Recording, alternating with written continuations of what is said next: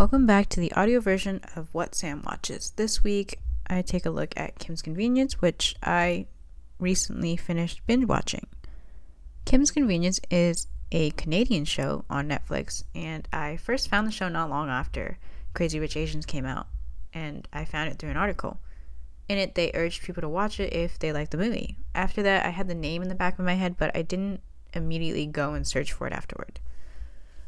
After that, a few weeks passed, and I opened up Netflix, and there it was, in my recommendations list, no less. So with Kim's Convenience right there in front of me and the faint memory of that article, I pressed play, and I definitely didn't regret it.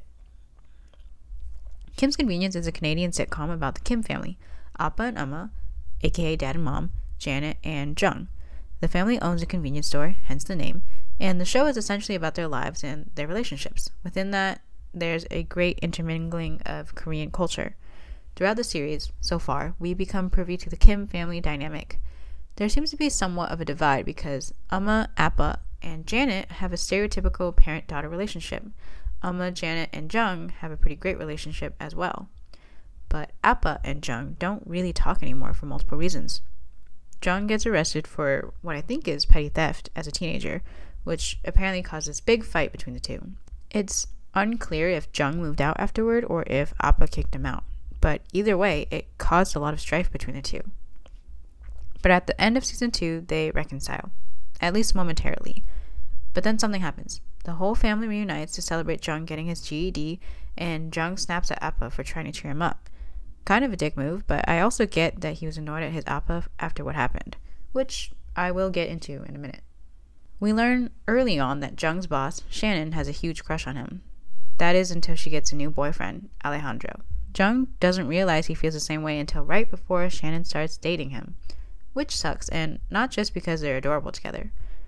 Jung is, unfortunately, the stereotypical guy who doesn't realize what he's missing until he can't have it.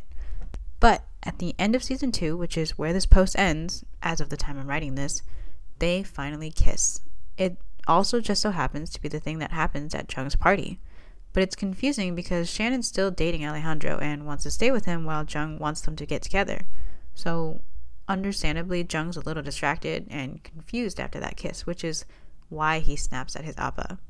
So, unfortunately, it seems like Jung's relationship with Shannon will be awkward, at least for a while, once season 3 starts, and his relationship with Appa may just revert back to where it was before. Kim's Convenience is a sitcom at its core. There are some episodes where a lot happens, but some focus more on the comedic aspects. But it's great. Funny at times, but really sweet other times. The awkwardness of Shannon is adorably funny, and I think everyone would want a boss as easygoing as her. Janet's conflicts that come from moving out of her parents' house are very relatable, and Jung's rocky relationship with his Appa is understandable. Overall, we get to see the ins and outs of being in this Korean family. It reminds me a little bit of Fresh Off the Boat, but with this show centering around a Korean-Canadian family as opposed to a Chinese-American one. The difference in ethnicity makes each show completely different from the other, and the great thing about both is that it avoids stereotypes, at least ones that have been repeatedly perpetuated before.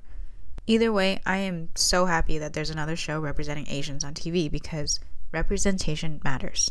Overall, I love watching the show, and I absolutely recommend it, and I can't wait for season 3.